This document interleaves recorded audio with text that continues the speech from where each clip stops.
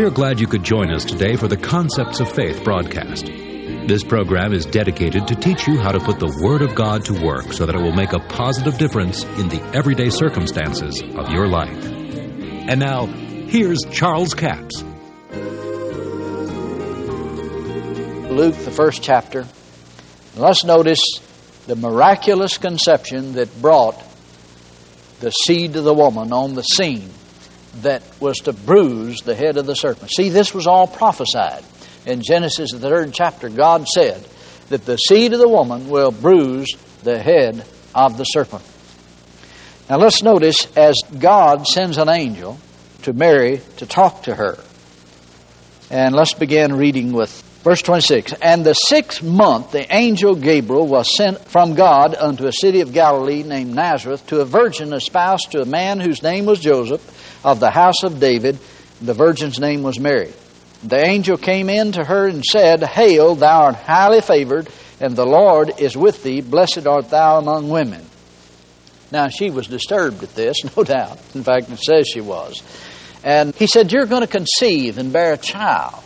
Now, her question was, How, seeing I know not a man? Now, this was not unbelief. It was just simply a legal question. How in the world is this going to happen, seeing that I have no relationship with man? Then the angel said, The Holy Ghost shall come upon thee, and shall overshadow thee. And that holy thing that shall be born of thee shall be called the Son of God, and so forth.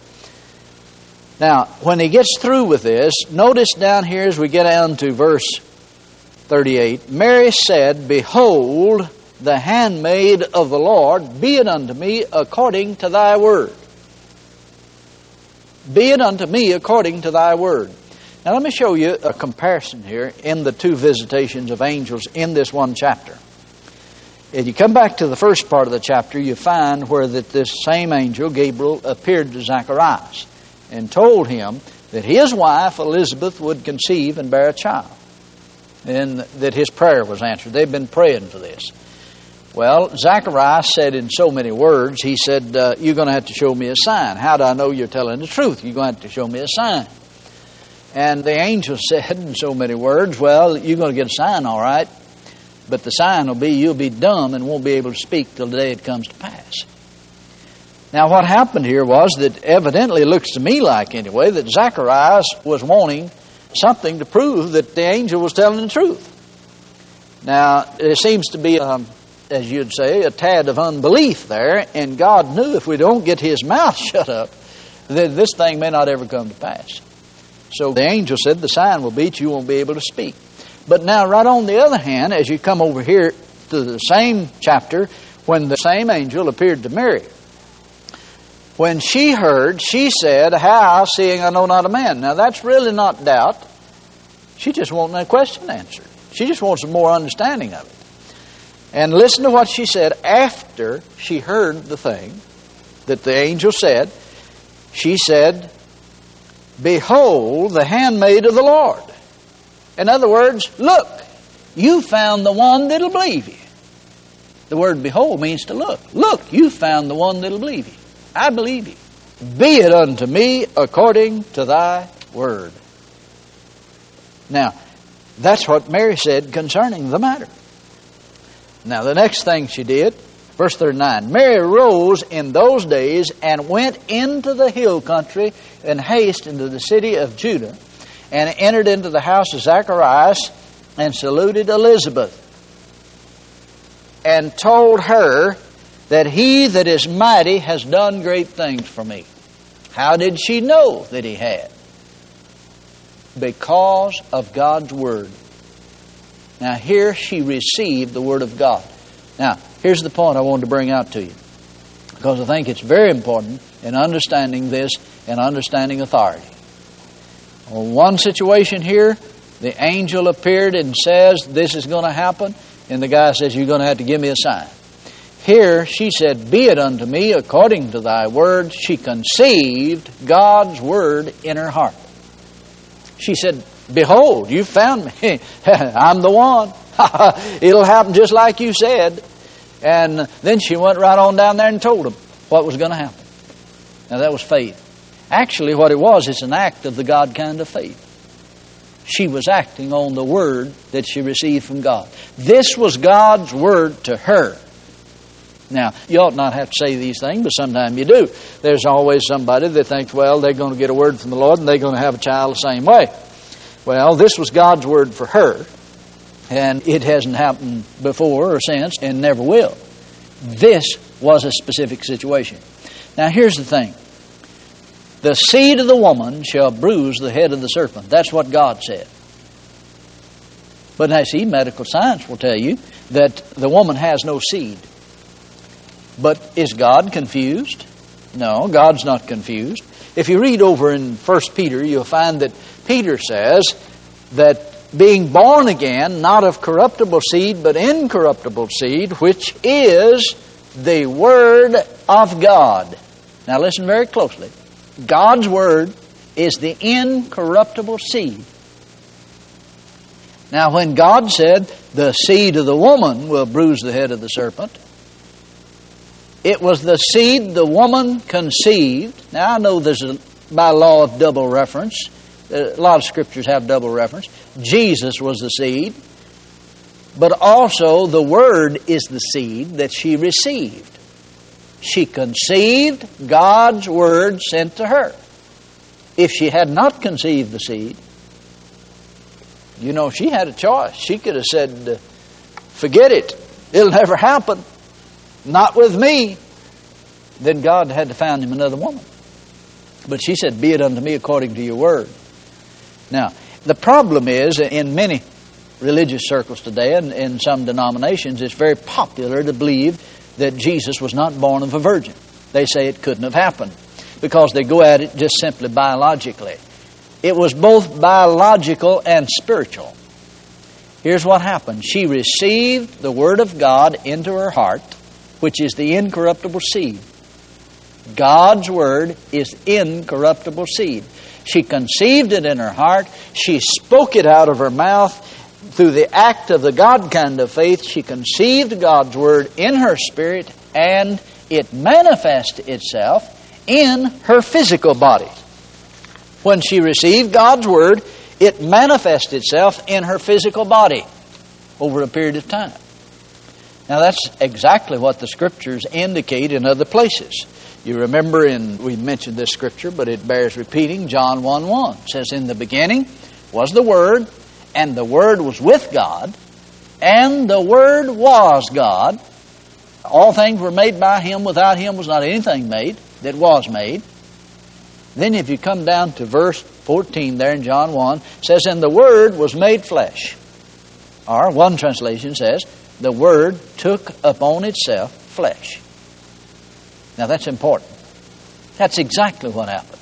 In the miraculous conception, that's exactly what happened. Mary conceived God's Word. God's Word was conceived in her heart. Now, once it was conceived in her heart, it manifested itself in her physical body. Now, the embryo that was in Mary's womb was nothing more than the Word of God. It was God's Word. It was conceived in her spirit. It manifested itself in her physical body, and Jesus was born in the earth. The Word of God was born in the earth. The seed of the woman. See, it was the seed she conceived. It was the living Word of God. So Jesus came into the earth, born of a woman, had a physical, flesh, blood, and bone body. He looked just like other men. He walked like a man. He talked like a man. He ate like a man. He got tired like a man because he was a man. But yet he was the Son of God. He had no sin in him. You see, it was very vital and important that he be born of a virgin. Someone said, what difference does it make whether he's born of a virgin or not? It makes a lot of difference. If he wasn't born of a virgin, then the Bible's a lie. If he wasn't born of a virgin, then he had sin in him. Because, you see, the bloodline followed the father in those days in the inheritance. And he had no earthly father. Every person born in the earth from Adam's fall until now had sin in them. because it was in man, except Jesus, and he had no earthly father. So it did not pass to him. He was sinless, and it had to be that way because he was the perfect sacrifice. He could have no sin. So in the light of this, you see that the seed of the woman was to bruise the head of the serpent. And it was the word that was conceived in her heart that became the seed. And of course, Jesus is the seed, is the Word of God personified. The Word was made flesh. Or you say it this way, the Word took upon itself flesh. That's important to know that God got His Word into this earth in flesh, blood, and bone body. Now this was God's doing. God's wisdom got this thing accomplished. But it had to have the cooperation of people here on earth. And that's what so many people don't understand. There's many people that are confused because they've never understood the fact that God must have the cooperation of people here on earth because their physical body gives them authority here. God must work through people. The body of Christ today, you see, Paul says, now you are the body of Christ, and members in particular. In other words, Jesus being seated today at the right hand of the Father. And the Bible says He's going to stay right there until His enemies are made His footstool. Thank you so much for joining us for the Concepts of Faith broadcast today.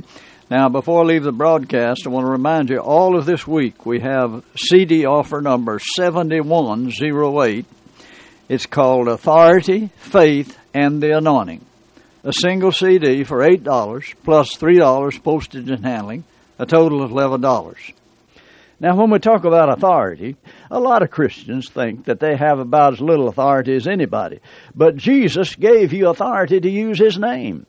Now, it takes authority of the body to destroy the works of the devil on this planet. It also takes faith in the Word of God, where Jesus gave us authority to use His name, and it takes the anointing of God.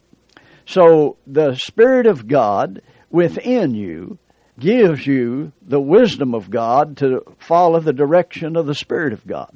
Now, authority, faith, and the anointing teaches you that you have authority as a physical being on this planet. It gives you authority on this planet. That's the reason the devil wants your body sick, crippled, or dead. It'll severely inhibit your authority. To have authority on this planet, you must have a physical body. The devil doesn't have a physical body. He has a spiritual body. He has no authority on this planet. He only usurps the authority of others. And he will use their authority to get things done by the words they speak. It takes faith to release the blessings and the anointing of God. The anointing of God abides in His Word. If His Word's in you and the Holy Spirit is in you, the anointing's there. That's offer number 7108, Authority, Faith, and the Anointing. A single CD for $8 plus $3 postage and handling, a total of $11. We have a toll-free order line, 1-877-396-9400, 1-877-396-9400. Until tomorrow, this Charles Capps reminding you, the enemy is defeated, God is exalted, and Jesus is coming soon. To order the product offered today, call 1-877-396-9400 or write Charles Capps, P.O. Box 69, England, Arkansas, 72046. A complete list of CDs, books, and DVDs are available online at charlescapps.com. Through the website, you can listen to this radio program again and subscribe to our podcast. This broadcast is sponsored by Charles Capps Ministries and our listeners in this area.